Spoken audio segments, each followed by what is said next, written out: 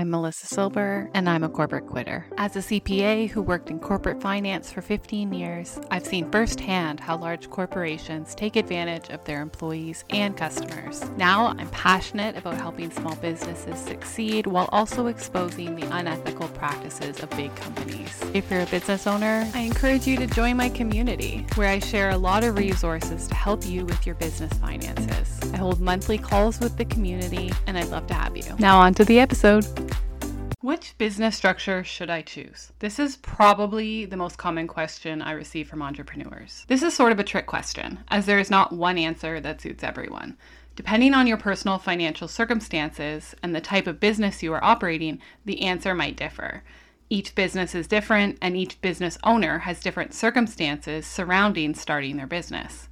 It is definitely not a one-size-fits-all situation, so I will take you through some of the common business structures and the advantages and disadvantages of each. I hope this will be helpful to you as you consider this important decision for your business. If this information raises even more questions for you, I have a community for entrepreneurs that I've created called the Beehive, where I can address your specific questions. So definitely check that out. When it comes to starting a business, there are several different legal structures to choose from. 3 common types of business structures that I will be covering here are the sole proprietorships, partnerships, and corporations. A sole proprietorship is a business which is owned and operated by one individual.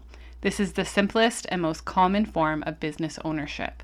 In a sole proprietorship, the owner is personally responsible for all aspects of the business, including any debts or legal issues that arise. While this structure offers the most flexibility and control, it also comes with the greatest amount of personal risk. A partnership is a business that is owned and operated by 2 or more individuals. In a partnership, each partner contributes money, property, labor, and skills, and shares in the profits and losses of the business.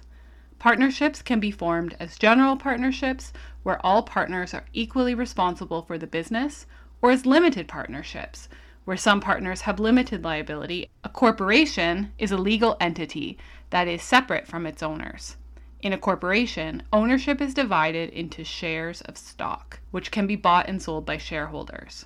The corporation is managed by a board of directors who are elected by the shareholders. In a small corporation, the owners are referred to as shareholders and may also be involved in the day-to-day operations of the business, depending on their level of ownership and the company's needs. One of the key advantages of a corporation is that it offers limited liability protection to its shareholders, meaning that their personal assets are not at risk if the business incurs debt or legal issues. However, corporations are also subject to more complex tax and regulatory requirements than other types of businesses. So now we're going to get into sole proprietorship specifically. This is the most common business structure for new business owners, and as the name suggests, this type of business is owned by one person. It is the most straightforward type of business to form, as the business essentially becomes an extension of you as a person from a legal standpoint.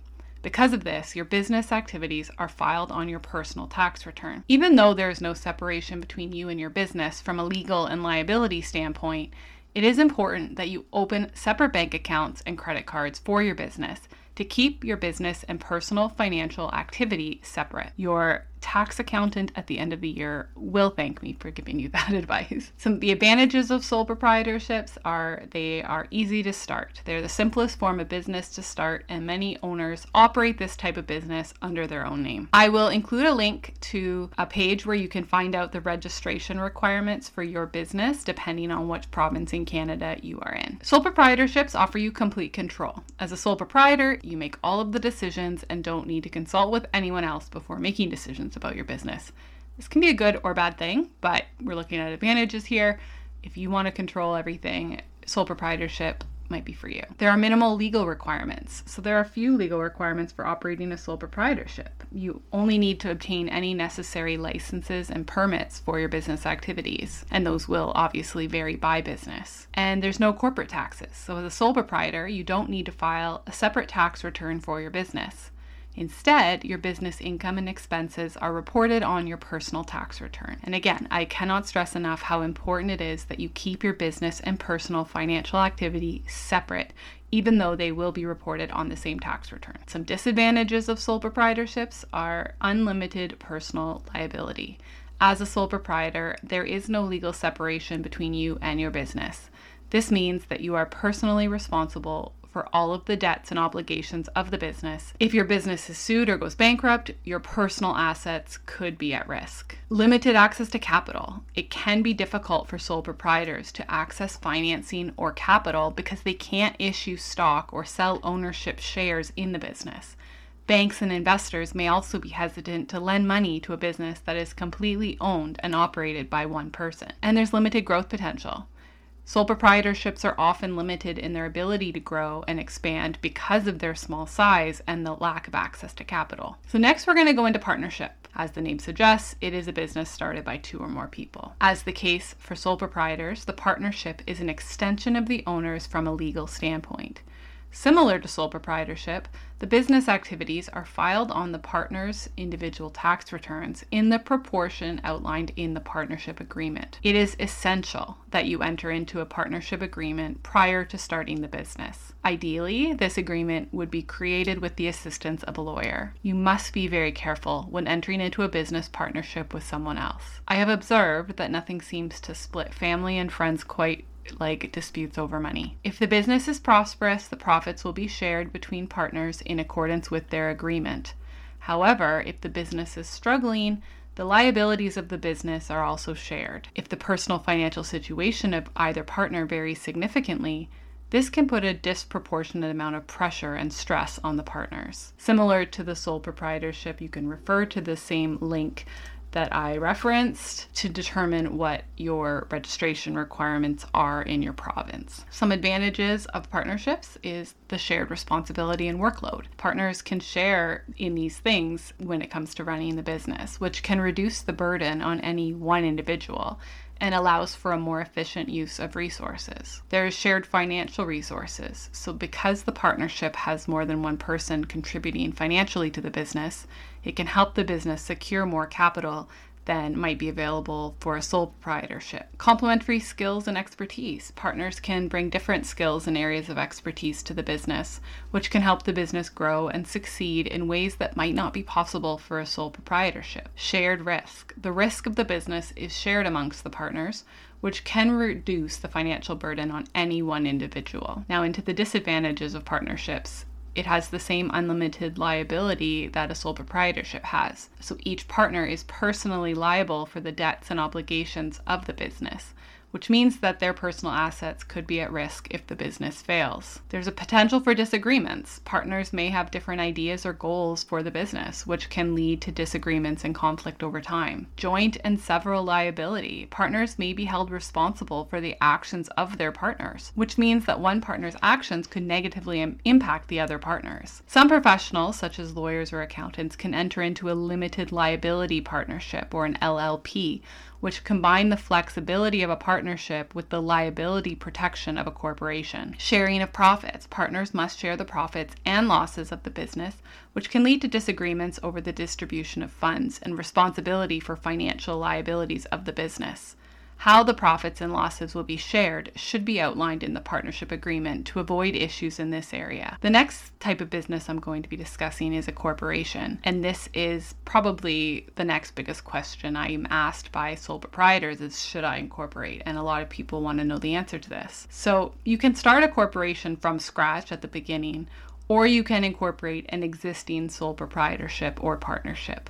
The main criteria differentiating a corporation from the previous 2 business structures is that it is a separate legal entity. Because of this, the corporation files its own tax return separate from that of its owners. During the incorporation process, the ownership of the business is separated into shares and the owners become shareholders. These shares can either be privately held by the owners of the corporation or publicly held if the corporation has its shares traded on a public stock exchange. I will go through the advantages and disadvantages of each. The advantages of private corporations. Number 1 is the limited liability.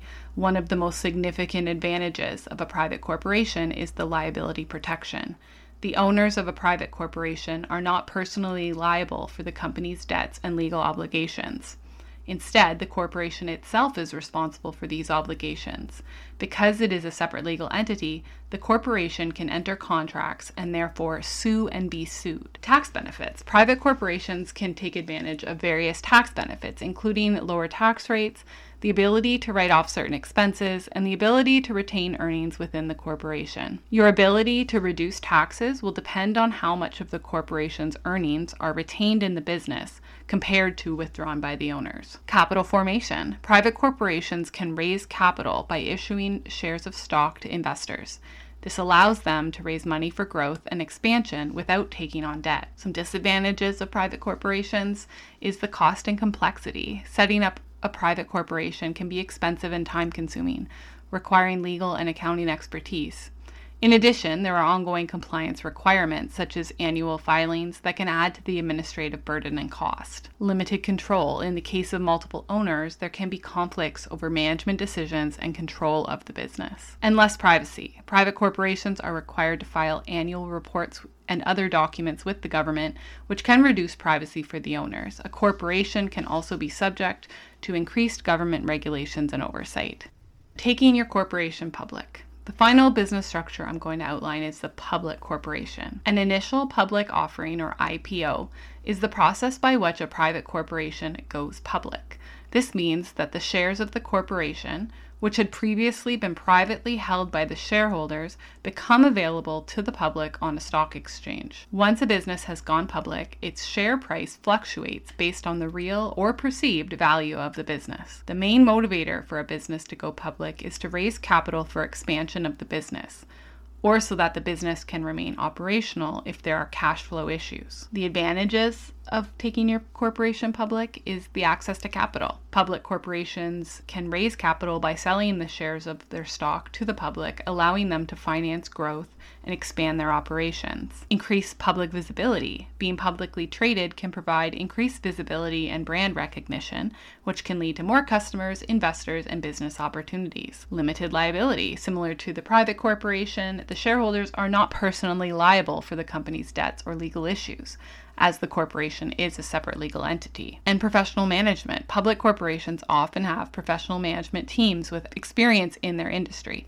which can improve the company's performance and decision-making. Disadvantages of public corporations is shareholder pressure.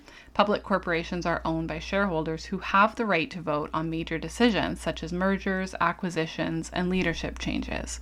This can create pressure for short-term results and may limit the company's ability to pursue longer-term goals. Regulatory compliance. Public corporations must comply with strict financial reporting and disclosure requirements, as well as many other regulations, which can be time-consuming and costly. There's a little bit of a loss of control when a company goes public. The founders and management team may lose control over key decisions, as shareholders have the right to vote on major issues. And public scrutiny. Public corporations are subject to public scrutiny, including from the media, which can create negative publicity and damage the company's reputation. It's worth noting that the advantages and disadvantages of public corporations can vary depending on the country and legal system in which they operate. For example, in the United States, public corporations are subject to the Sarbanes-Oxley Act, which imposes additional regulations and requirements on companies. In Canada, public corporations are subject to securities regulations administered by the Canadian Securities Administrators. When you have a sole proprietorship or a partnership rather than a corporation, the business is an extension of you personally. This means should something go wrong, it can affect your personal assets. An example of this would be if you enter a contract with a customer to hold an event and someone gets injured at the event. You can be sued for your personal assets to pay for the damages caused at the event. Lawsuits can arise due to business activities causing harm or for financial losses suffered. If your business is involved in risky activities, thinking bouncy castle rentals where kids could fall and get hurt, you want to make sure that you are separately incorporated and that your corporation holds insurance to cover any damages. As a rule of thumb, the riskier the business activities, the more you want to consider incorporating to decrease your personal liability. A corporation is expected to be a going concern, meaning it lives on perpetually with endless life. Of course, this is not always the case, as businesses cease to exist all the time.